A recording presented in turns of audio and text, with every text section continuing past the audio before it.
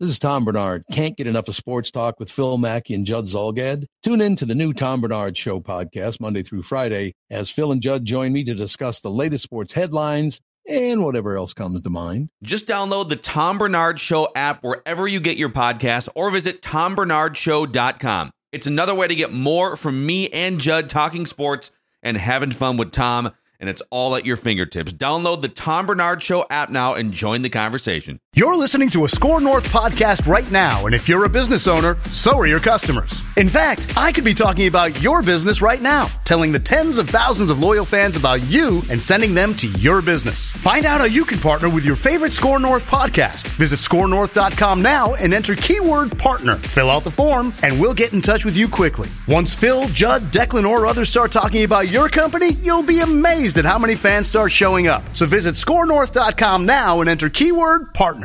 These two guys have Minnesota sports flowing in their veins. Mackey and Judd on Score North and scorenorth.com. Do you think it'll be hard to try to pretend, I guess, it's another game? No, not at all, because naturality, it is another game. I have to go out there and be at my best for my team. I have to go out there and be dialed in for 60 minutes, not allowing any big plays, not allowing catches, doing whatever I need to do to make sure, I slow my guy don't show up on the stat sheet. So that's my main focus. That's my main goal going into this week, and I'm working towards that all week this week. There he is, Patrick Peterson, about to make his return to Arizona with that amazing hat. I'm all in on that hat. I like those hats too, man. Old school, trucker.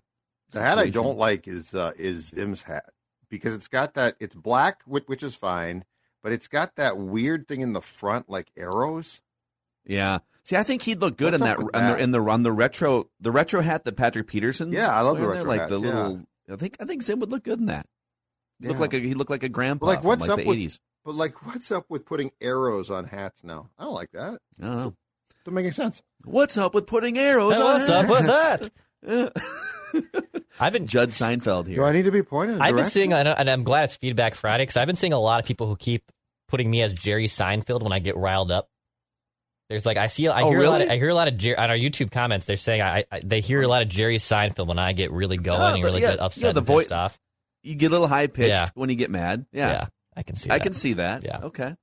Well, it is Feedback Friday here on Mackey and Judd. We'll get to Judd's keys to a Vikings win on the show, but we like to spend time every Friday just kind of combing through Twitter replies. We got 2 YouTube channels, Score North YouTube and Purple Daily YouTube, and just responding to your questions, your comments, sometimes your vitriol.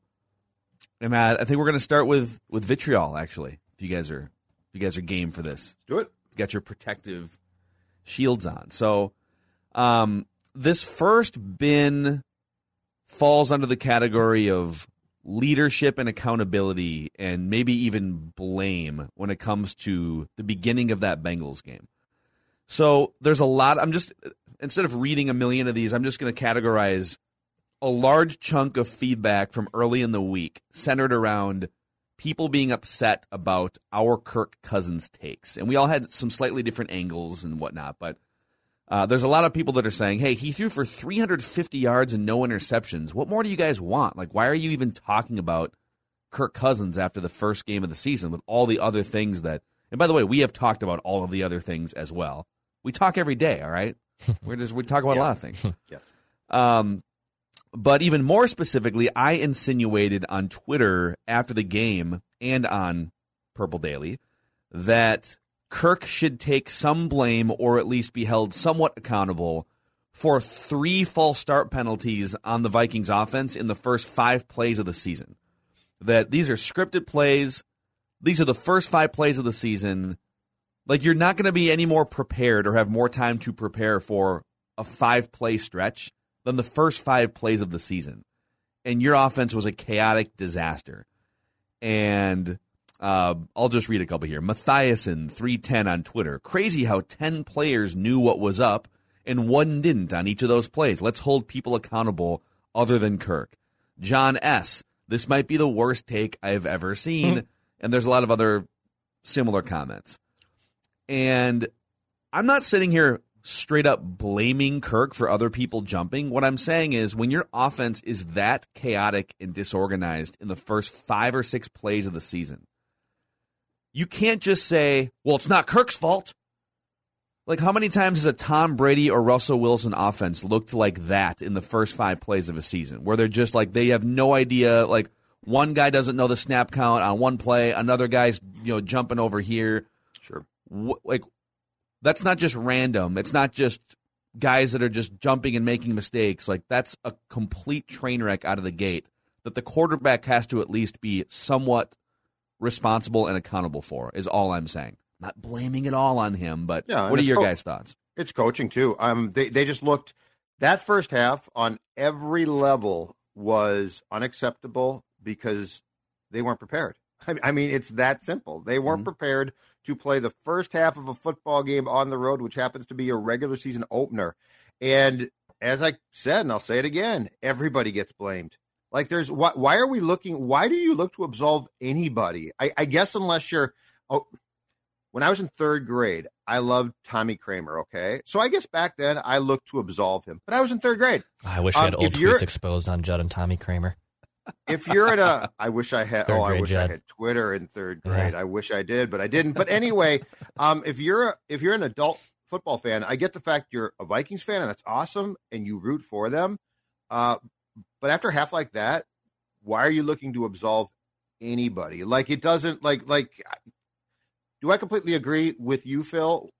Not completely, because yes, there's a lot of blame to go around, but I'm also not trying to run to anybody's defense. Like, why would I be like, well, Kirk can't be blamed for that. Kirk can't, so I guess what I don't get is the need to defend players at all. You played a terrible half. That's the entire team. You all went to training camp.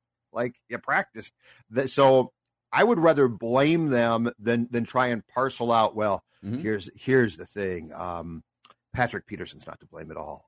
He played great. No, they played a terrible half of football. It's that simple. Yeah.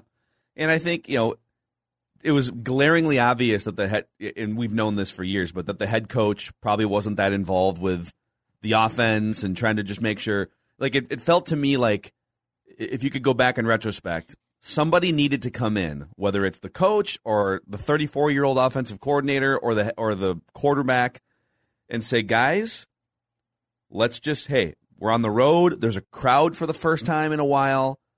Let's pay extra close attention to details, snap counts, cadences. Is there any questions or confusion about anything here? Okay, like let's over communicate to start this game so we can make sure that we get out of the gate hot. And it's like that step was missed or something. Some of the holding calls, like, I think the officials were clearly putting an overemphasis on holding across the league. There were so many more holding penalties in the NFL, I think, compared to last year in Week 1. But I also think some of that's just if you're an underqualified left tackle, Rashad Hill, and you're getting bull rushed or someone puts you in the spin cycle, that's probably less of a not being prepared thing and more of just not being good enough thing. But the false starts are a different category. Yeah, and they just did. But I mean, as a whole, for the first half of that game, they did not look prepared. I don't know why. They definitely practiced crowd noise, so that didn't catch them by surprise. It was Cincinnati. I'm sorry, that's not the Metrodome. It's not the Superdome. So yeah, I guess I'll never understand this need to defend anybody after like a bad half or a bad game. It's like we're trying to be like, well, I got a number 8 jersey in my closet, so back off of him. But everybody else sucked. And I think too, when you're looking at like just the traditional what statistics, what Kirk did, 350 yards, that's great. But it was also essentially 5 quarters of football against a really bad Bengals team, and you still came up short. So like the 350 yards wasn't in 350 yards in regulation time. You had extra 10 minutes. It was against a bad Bengals team that was one of the worst defenses in the league last year. Like, I don't think we should be holding our hat high on the 350 yards against a really bad Bengals team in overtime as well. But Dex, what people do is, like, and you know this, people say, well, 350 and 2 touchdowns. Well, he was amazing. Clearly he did his job. Everything else must be garbage around him. That's what people have done his whole career. Yeah. Why doesn't the 350 match up more often with a 10-point or 14-point win? You throw for 350 and 2 touchdowns, and you're down by double digits for most of the game, like in the second half. It never adds up. The stats you see never add up to a game flow and a result. Not never, but like not as often as other quarterbacks in the NFL that are, in that top 5 to 15 range. And that's true of a lot of sports, and that's why if you just look at the box scores, it's a disservice to the game itself. And Kirk's had some good games. And look, we did a whole thing yesterday on the things around Kirk that aren't right too. So absolutely, is Kirk succeeding to his maximum? Well, box score wise, probably. In reality, no. But the Vikings also, as we talked about on the Thursday show, haven't given Kirk necessarily the things that a guy like Kirk desperately needs, which, by the way, might not be the same thing or is not flat out the same thing that Kyler Murray or Russell Wilson need. Malachi612 comments on YouTube. You make it sound like the Bengals looked bad. They played pretty well. Their defense was well improved, and Joe Burrows played decently. The Vikings had a terrible first half. Go back and watch it. And by the way, as Dex and I both talked about extensively on Monday, the Vikings beat themselves in that game. So the Bengals, I'm not saying that the Bengals are bad. I'm saying the expectations, as Doogie talked about, and he's right, the expectations internally for this team are incredibly high. So I don't want to hear the fan base say, well, that's not fair, Judd. You're putting pressure on them. That's coming from the Wilfs. The Vikings beat themselves in that game. So also, I don't care how the Bengals looked. That's also, it's the Bengals, dude. Like, it's the Bengals. Stop lowering the bar for what you're going into that game. Everyone said the same thing. It's the Bengals. Yeah, Joe Burrow is really good, but it's one of the worst rosters in the NFL. It's one of the worst organizations in the NFL. It's the Bengals. Does it mean it's like a college football? You're playing an FCS team. No, these are still NFL players. The spread is 3. Like, it's not going to be. You're not just going to walk in and destroy them. But if you watch that game and your thought is, well, I'm gonna try and justify and lower the bar. Well, the Bengals maybe weren't so bad. I just don't think you're doing the team a favor. Like, if you're gonna now lower the bar of expectations, I think you should keep the bar where it is and demand that the Vikings elevate to the bar that was there before the Bengals game. And if that's how I see it. And if the Vikings were building and Kellen Mond had started at QB and stuff, I would say, okay, yeah, I saw some things. Right. But they aren't building. They're expected to contend for, let's all get our heads around it, a Super Bowl. Yeah. Like, that's the most important thing to come back to, is what Doogie said on The Scoop on Thursday. The internal expectation is they can win a championship. So, like, why would the fan base be like, oh, no, Rick Spielman, Mike Zimmer, and the Wilfs are wrong. They should be happy with 8 wins. Yeah. I mean, I don't know. It's definitely one of the more buzzkill losses of the Mike Zimmer era. There's been a few. Like, there was the Bills game before the Bills were the Bills. The Colts game in 16 where they gave up. Yeah. And then this one qualifies for sure. Go Bias Industries on YouTube comments about our beard games. Mackie Beard Game 3 stars. Judd Beard Game 4 stars. Uh-oh. Declan Beard Game baby emoji. How am I beating? How did I get 4 stars and you got 3? I feel like your beard is trimmed up. I was told again last night that I need to get rid of the beard, which I'm not going to do. By whom? The wife or by who? Yeah. The wife tuned into the wife was on break at work and saw that I was doing an Instagram live on the Kendricks injury. And so she watched it and came home and said, yeah, I watched. I said, what'd you think? I was breaking it down. And she's like, yeah, the beard, it's so gray. It needs to go. I'm like, I thought she wanted the beard like a year ago, and that's why you grew out the beard. She's hot and cold now? What? Yes, she's hot and cold. Are you surprised? No, I'm not. I've been married for 30 years. I got a lot of hot and cold stories for you, dude.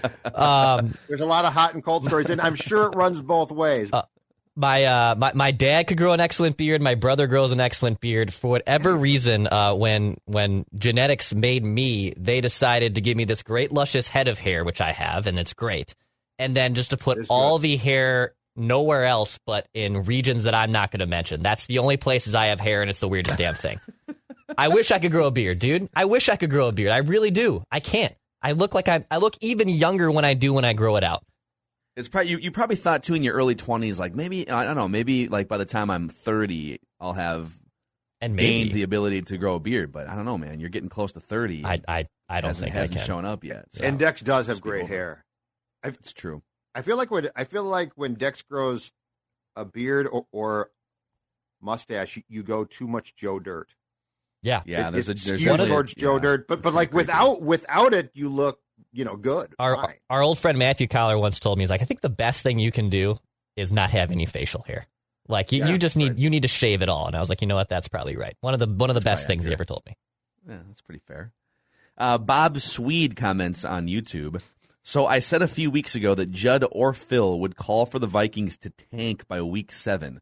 It's coming true. I can sense Judd is already nibbling around the edges of calling for a tank. Bob? Yeah. I love Bob. Bob's exactly right. Bob's exactly right. You know why? Because I was thinking last night again and actually got mad. Why didn't they tank at 1-5 last year? Why didn't they trade Harrison Smith, who, by the way, they could have signed back in a couple of years if they really were like, well, now we're good, right? Like, why they couldn't go to the players and say, like, lose a bunch of games. But at the bye week, which coincided with the deadline, right? They traded Ngakoue, which I loved. And then I'm like, they're going to trade like 3 or 4 guys, and they are going to be really bad. This is going to be glorious. Why didn't they just tank last year? Let's say they would have tanked. Let's say they would have waved the white flag, with the roster. They trade Thielen or whatever, and then they would have been for sure in a rebuild this year. Yep. Let's say they would have. So they're 1-5. They go into a tank mode. They still would have had Justin Jefferson, Kirk Cousins, Dalvin Cook. So they would have won some games. But let's say they finished 5-11. Yep. And I don't have the draft order in front of me, but let's say instead of drafting 14th, they were drafting 7th. Yep. What would you have done?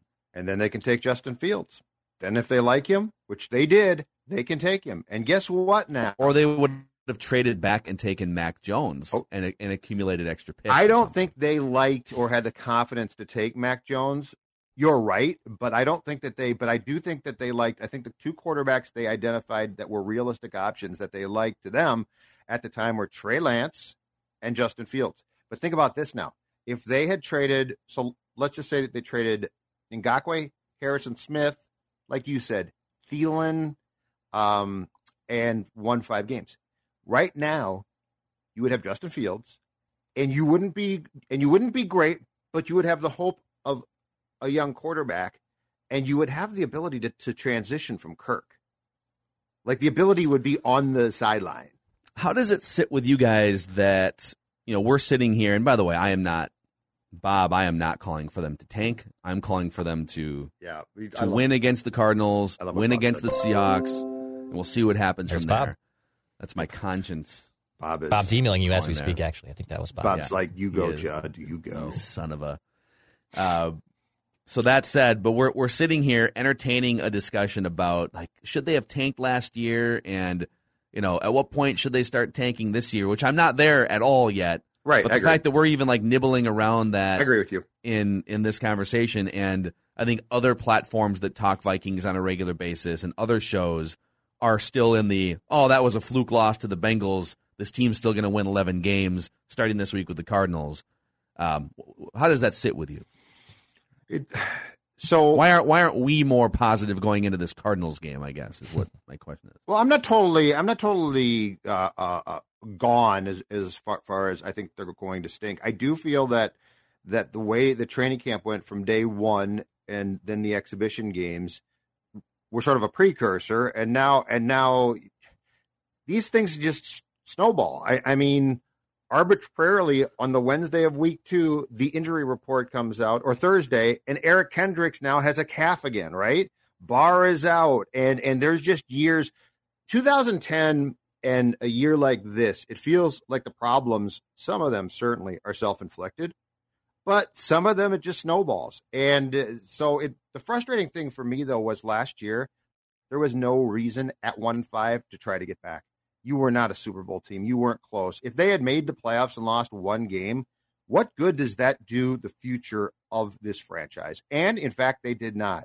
So what frustrated me, and we all talked about this at the bye week, like this is not they're going to come back and we all talked about the fact that they had a great opportunity here to be like, let's get some more draft capital, let's make some trades, and then let's allow the nature of losing to take its course and get that QB. And I don't know, this is the problem too. If this year goes as sideways as it appears it's going, I don't know that there's a quarterback in this draft who equals a Lawrence.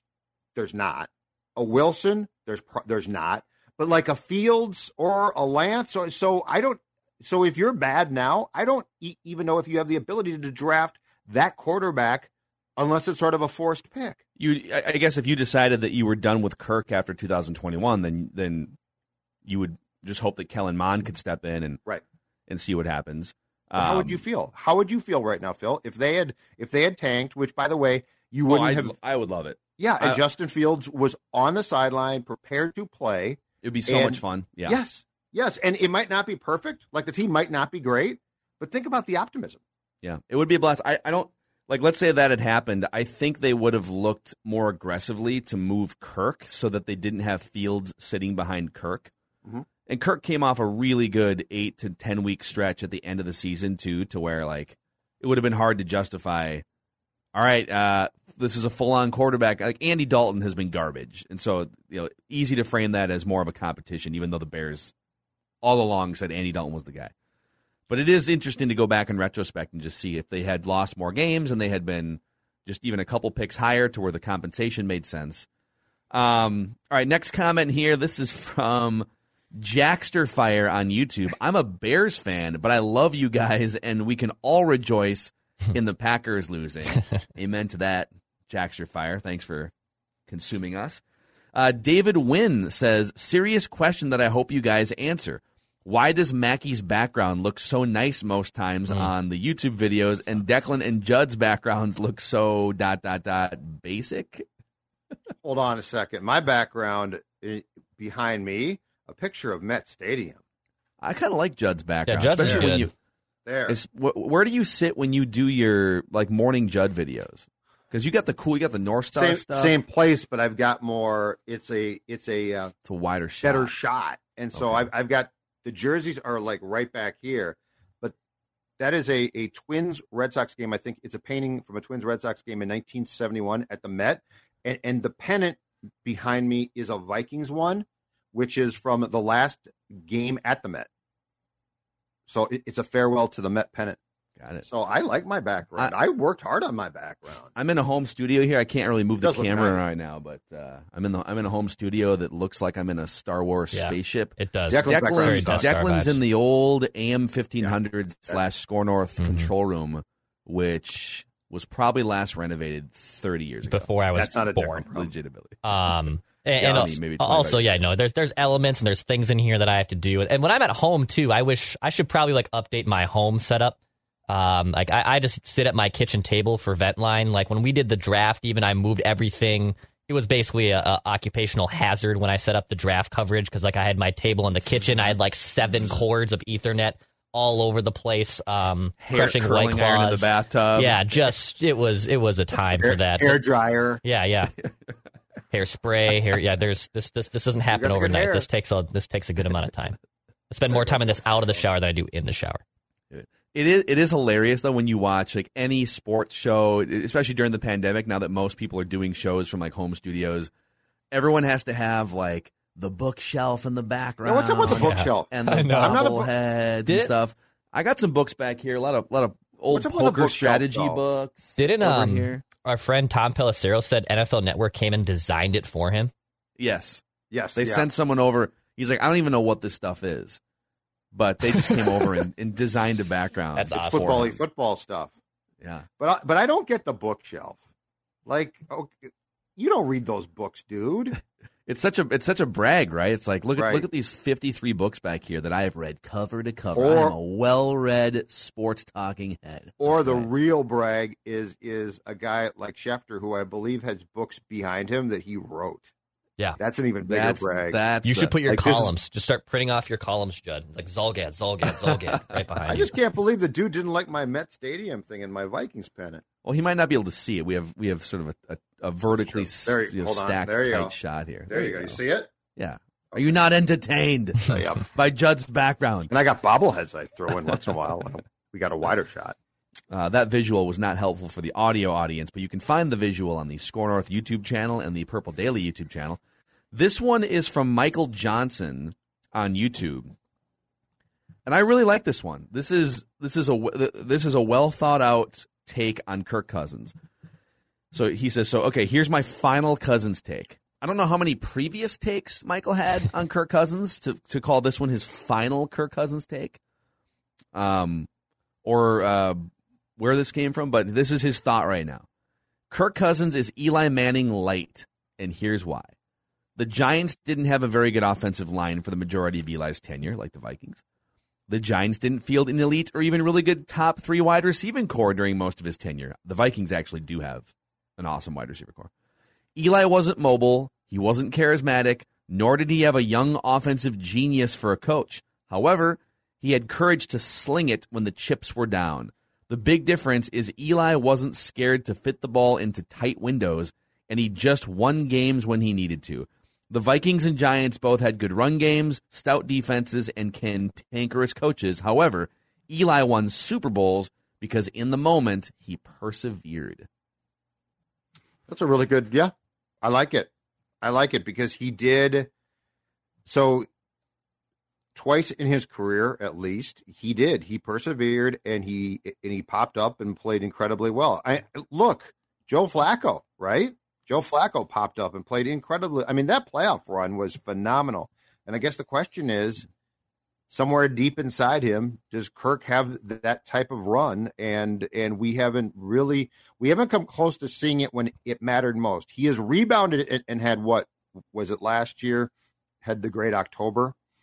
So he has had Kirktober. Kirktober. So he has had the right way. Trademark. So he has had runs and months where he's been fantastic. But those two guys in particular, probably not the greatest QBs of all time, had great runs when it mattered most. And that's a good question. Does Kirk have that in him if the circumstances are right? Yeah, I don't know the answer to that. I guess no, but it's just a guess. Now I will argue though on the coach front. I think sometimes we just think that if you have a cantankerous coach, and they're a defensive coach because they're cantankerous and defense is cantankerous, right? Well, Tom Coughlin was a longtime offensive coach, right? I mean, Tom Coughlin was an offensive coordinator and an offensive mastermind in Jacksonville. So Eli at least had the benefit of an offensive-centric coach in Tom Coughlin. I want to look up Tom Coughlin's. I'm looking at his Wikipedia right now because I forget. I believe because he was a head coach for so long. Yep, quarterbacks coach, wide receivers coach, coach. Yep.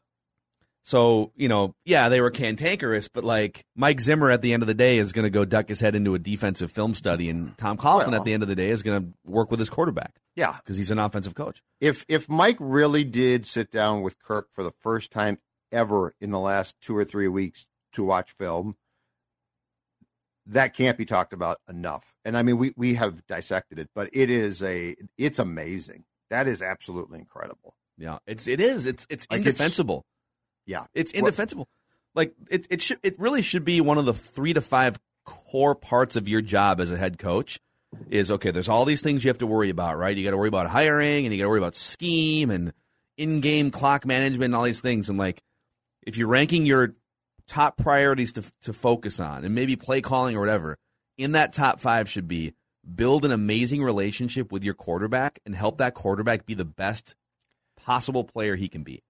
And Mike Zimmer can't, with an honest and straight face, say that he has done that in the 4 years of Kirk Cousins. If you have an appointment calendar and you're a football coach and it comes down to spending an hour a week with certain people, right?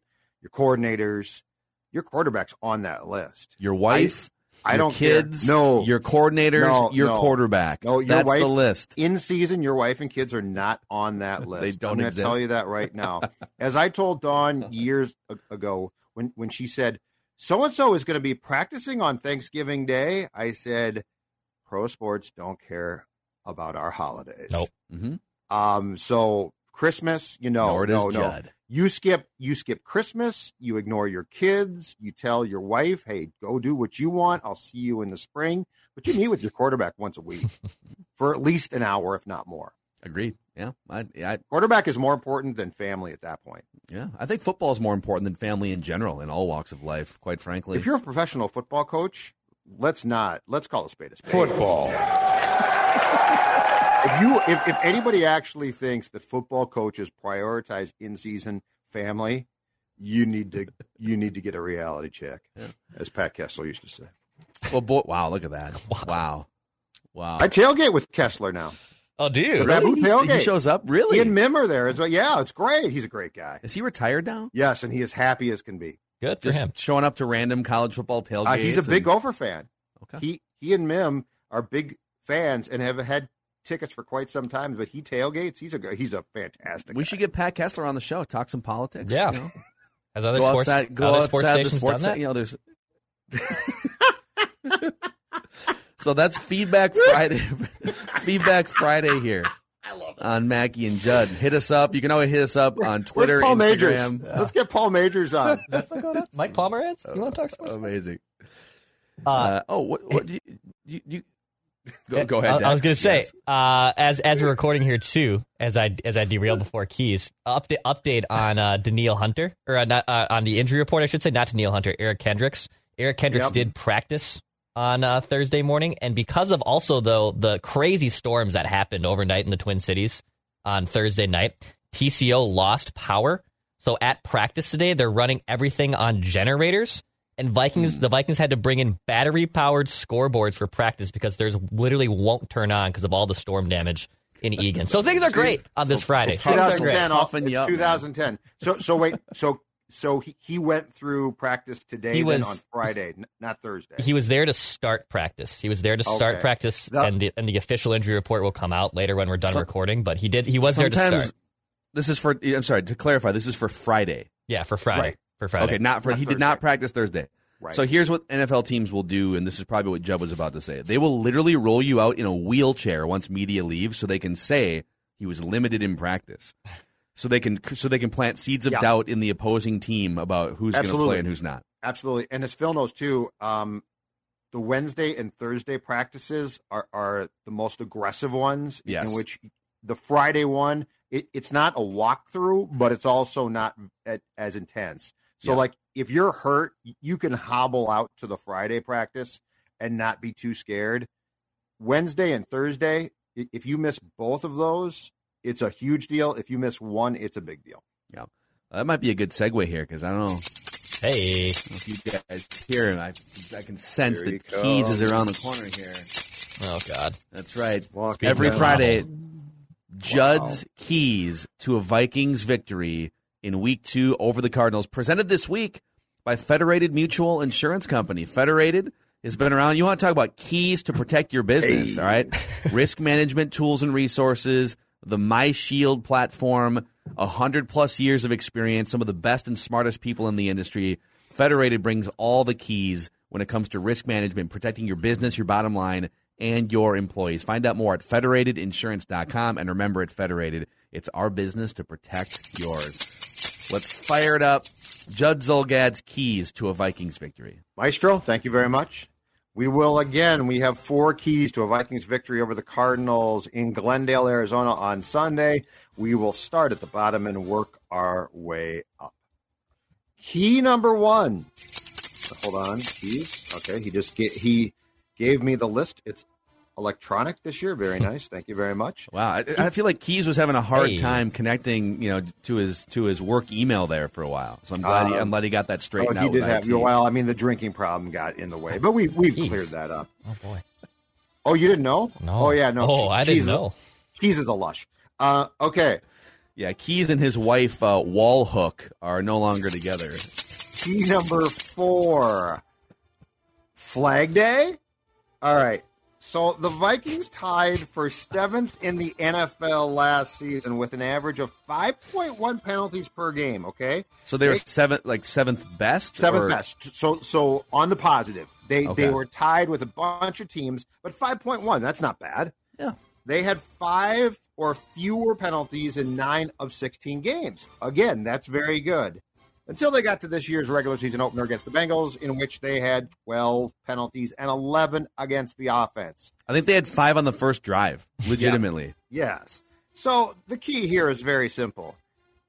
If your offense is that undisciplined and stupid, you're going to lose football games. The first key is that has to be, or I should say the fourth key, that has to be cleaned up. That absolutely, and by the way, on the record, Mr. Positive here, Judd Zulgad, I think it will be. So that's a key that has to be cleaned up, and I think that will be, that's the one thing where that's not going to be the reality. So that's an incredibly important key, and I also think it's one key the Vikings can control. I mean, they're going to called for holds and things, but holding is going to be a problem. But Phil, to your point, like with the false starts, inexcusable.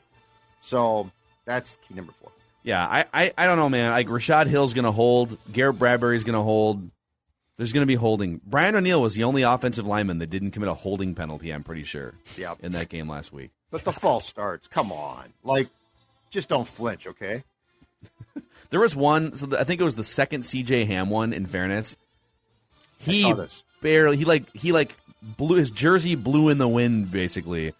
But, 4 defenders pointed it out, so I don't know if maybe there, and I was looking at someone put a clip out of the All-22, so it was just, the behind I saw view, it. and so I don't know, maybe he did something that we couldn't see, with his hand or something. He could have twitched just quickly, just a little twitch. What if you have, Bam. This is what I always wonder.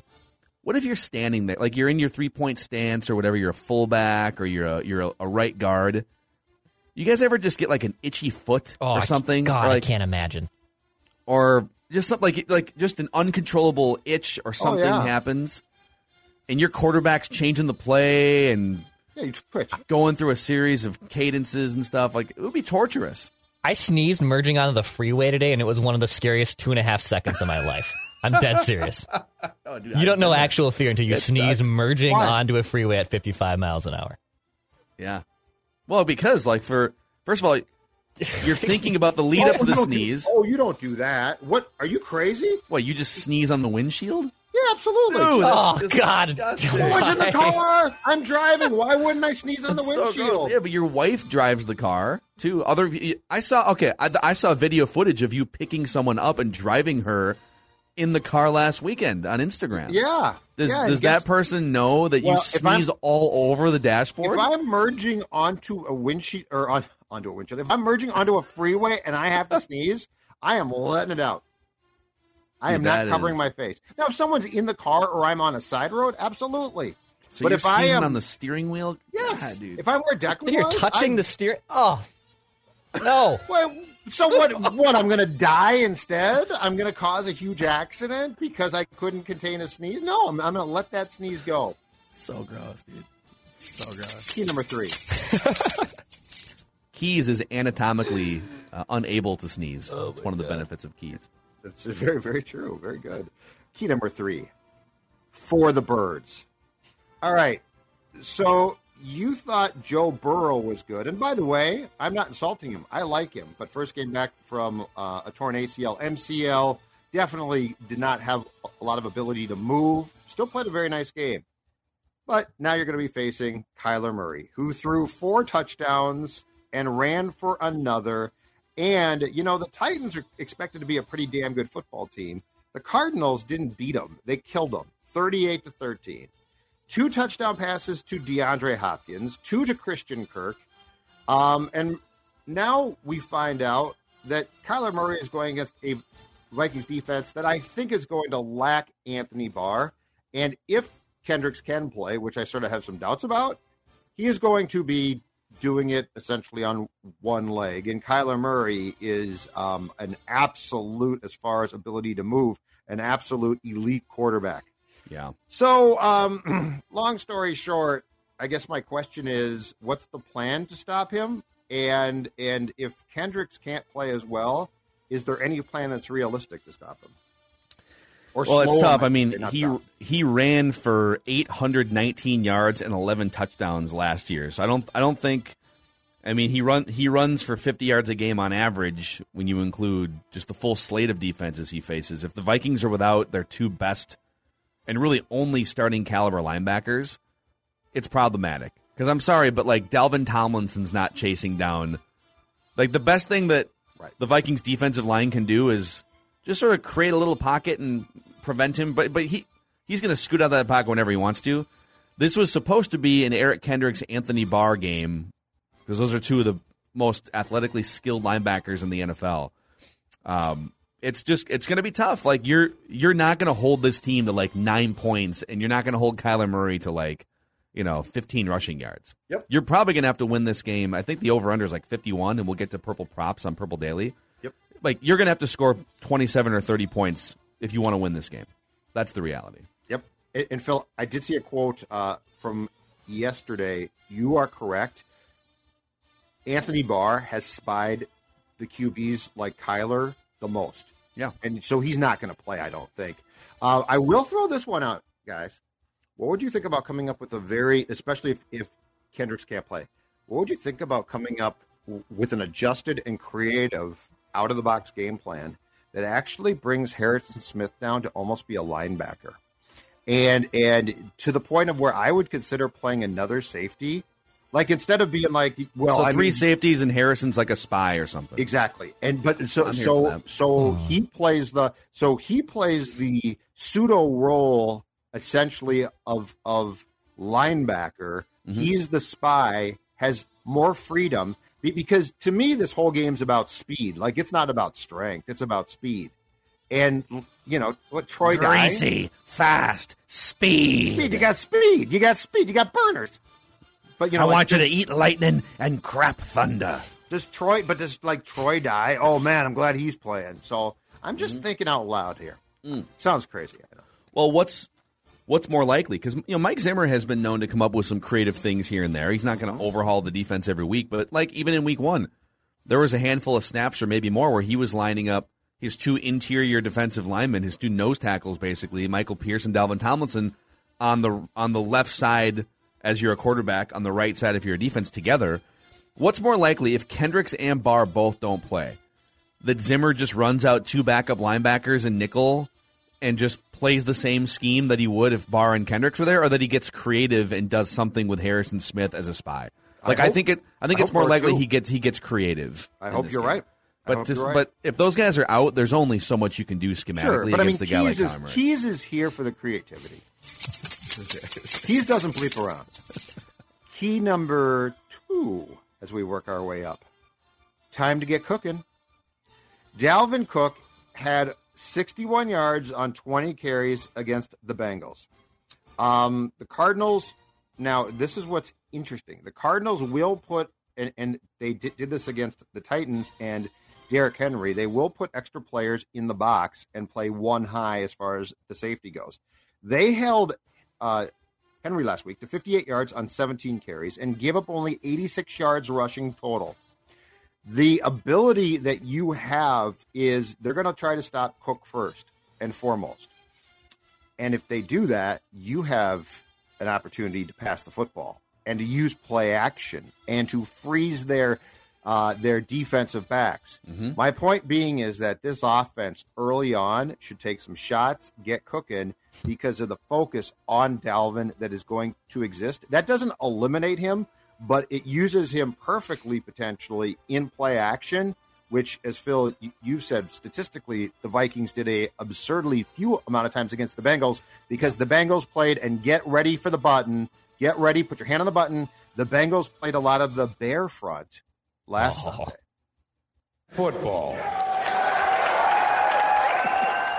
The Cardinals last season were definitely one of the worst run-stopping defenses in the NFL. They allowed 4.6 yards per carry on the ground and over 2,000 yards total. There were 11 teams that allowed over 2,000 yards rushing. The Vikings were one of them, and so were the Cardinals. So you can run on this team. They weren't quite like Cowboys bad defensively, stopping the run, but you can run the ball on this team.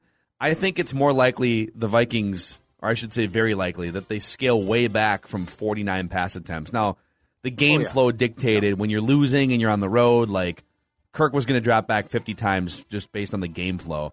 But I think Mike Zimmer in his track record constantly goes back to Let's bring it back down. Let's throw the ball 25 or 30 times. Let's hammer Dalvin Cook. Let's get him going. And I think that's going to be the main focus for the Vikings. I want to see this. Justin Jefferson's line, 7, 114, and 1 at least. Yep. That's what I want to see. And a long of 35 for a touchdown. For a write somewhere that down. in there. Yeah. For a write that down point for me. It's so self-serving. Keys isn't self-serving like That's why I wanted Keys. Taylor Heineke to win last night. I was more looking out for me than I was for Taylor Heineke. I want my write that down to come true. It's unbelievable. Carried him out the field, man. Right. All right. Key number 1. I feel like the last key positive, right? Like I'm saying, hey, they got a chance to pass the ball here. They got a chance to do some things offensively. Well, unfortunately, key number 1 is not going to be nearly as positive about the offense because key number 1 is sad sack. Sad sack.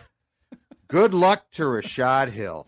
Okay. I would like to, as you leave on your journey to go out to Glendale to play the Arizona Cardinals, I would like to wish you luck going against Chandler Jones, who had 5 sacks, 6 quarterback hits, and 2 forced fumbles last week against the Titans. God. Much of that was going against the guy who he's tailed off a lot, but 3-time Pro Bowl selection, Taylor Lewan, who is a left tackle. Now, he's not nearly the player that he used to be, okay? But he was still in 3 Pro Bowls at one time, so he has had success. Chandler Jones had 19 sacks in his last full season in 2019. Now, he had a biceps injury last year, so he only played in 5 games. But the point being is, I have no idea. If this guy is on again, I have no idea how you help him, even with Rashad Hill getting help. So, like, let's say you get him some chip help. Let's say you double team Jones. Like, what's the answer here? The man had 5 sacks last week, and Rashad Hill is not the starting point of I feel confident. Only 7 times in NFL history since 1982, these are official sack leaderboards. Only 7 times has a player sacked a quarterback more in a game than Chandler Jones did last week. The legendary Derek Thomas did it twice. He has the NFL record, single game, 7 sacks against the Seahawks on November 11th, 1990. And then he also had 6 sacks in a game against the Raiders in 1998. The most recent, you have to go back 4 years, Adrian Claiborne for the Falcons had 6 sacks against the Cowboys on November 12th of 2017. So it was one of the most dominant defensive performances, like individual performances in the history of the NFL last week. 2 forced fumbles too. Oh, God, 2 I forced know. fumbles. It's ridiculous. But I mean, what do you do to slow him? Yeah, well, I mean, pray. And then you've got J.J. Watt on this team now, and he's not the player that he once was, but he's still good, still really good. Yeah, no, he's as Toby Keith would say, he's not as good as he once was, but good once as he'll ever be if he's lining up against Rashad Hill at any point in this game. Yeah, I don't know, man. I mean, again, you can scheme, but there's also so many things you can scheme for if you're missing guys like Kendricks and Barr and a viable left tackle. And so this is the other thing.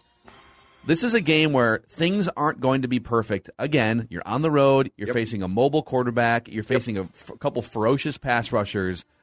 And this is why you pay an extra $30 million for your quarterback to rise above some of it. I mean, you just got to go in and say, listen, man, you're not going to be able to sit back there all day. You very rarely are. I mean, it's the Vikings offensive line. So just going to need you're going to have to pick some spots, throw some footballs into tight windows, and you're going to have to get rid of the ball quickly and sense pressure. And it's like, this is why you make $30+ million instead of, finding a random guy like Taylor Heineke that makes $2 million. No 7-step drops, and the ball has to come out. Mm-hmm. That's the one thing with Kirk. He can't sit back there. I'm sorry, dude, but you've got to get that ball out. You can't literally do what you did at least once last week, which is watch Garrett Bradbury approach you like an oncoming truck and freeze. Like Kirk was on the train tracks, and the train was coming at Kirk, and he's just like, what's going on here? Like, that ball has to get out somewhere. Yeah, and also, like, again, I'm using Hall of Famers to compare here, but the cap hit is what it is. That's the air that he's sitting in.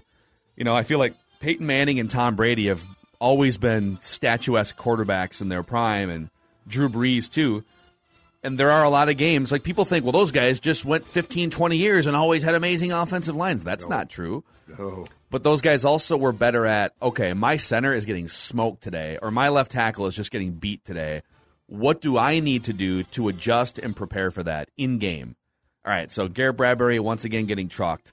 So I just need to know that I got my slot receiver, KJ Osborne, right here. Like, if this guy gets forklifted back into me, sometimes you're going to get sacked, but just you got to prepare for it. At this point, you've been here for 4 years.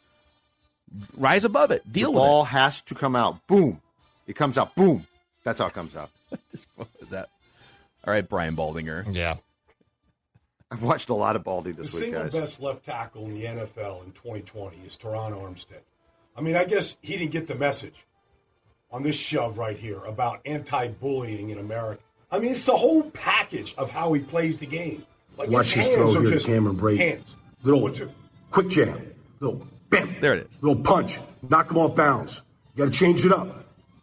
You get the predator off bounds, and then you dance. Yeah, football. Predator off bounds. I love Baldy. Then you dance. Yeah. So, all right. Hey, Judd's Keys coming in hot for week 2. Judd's Keys to a Vikings victory.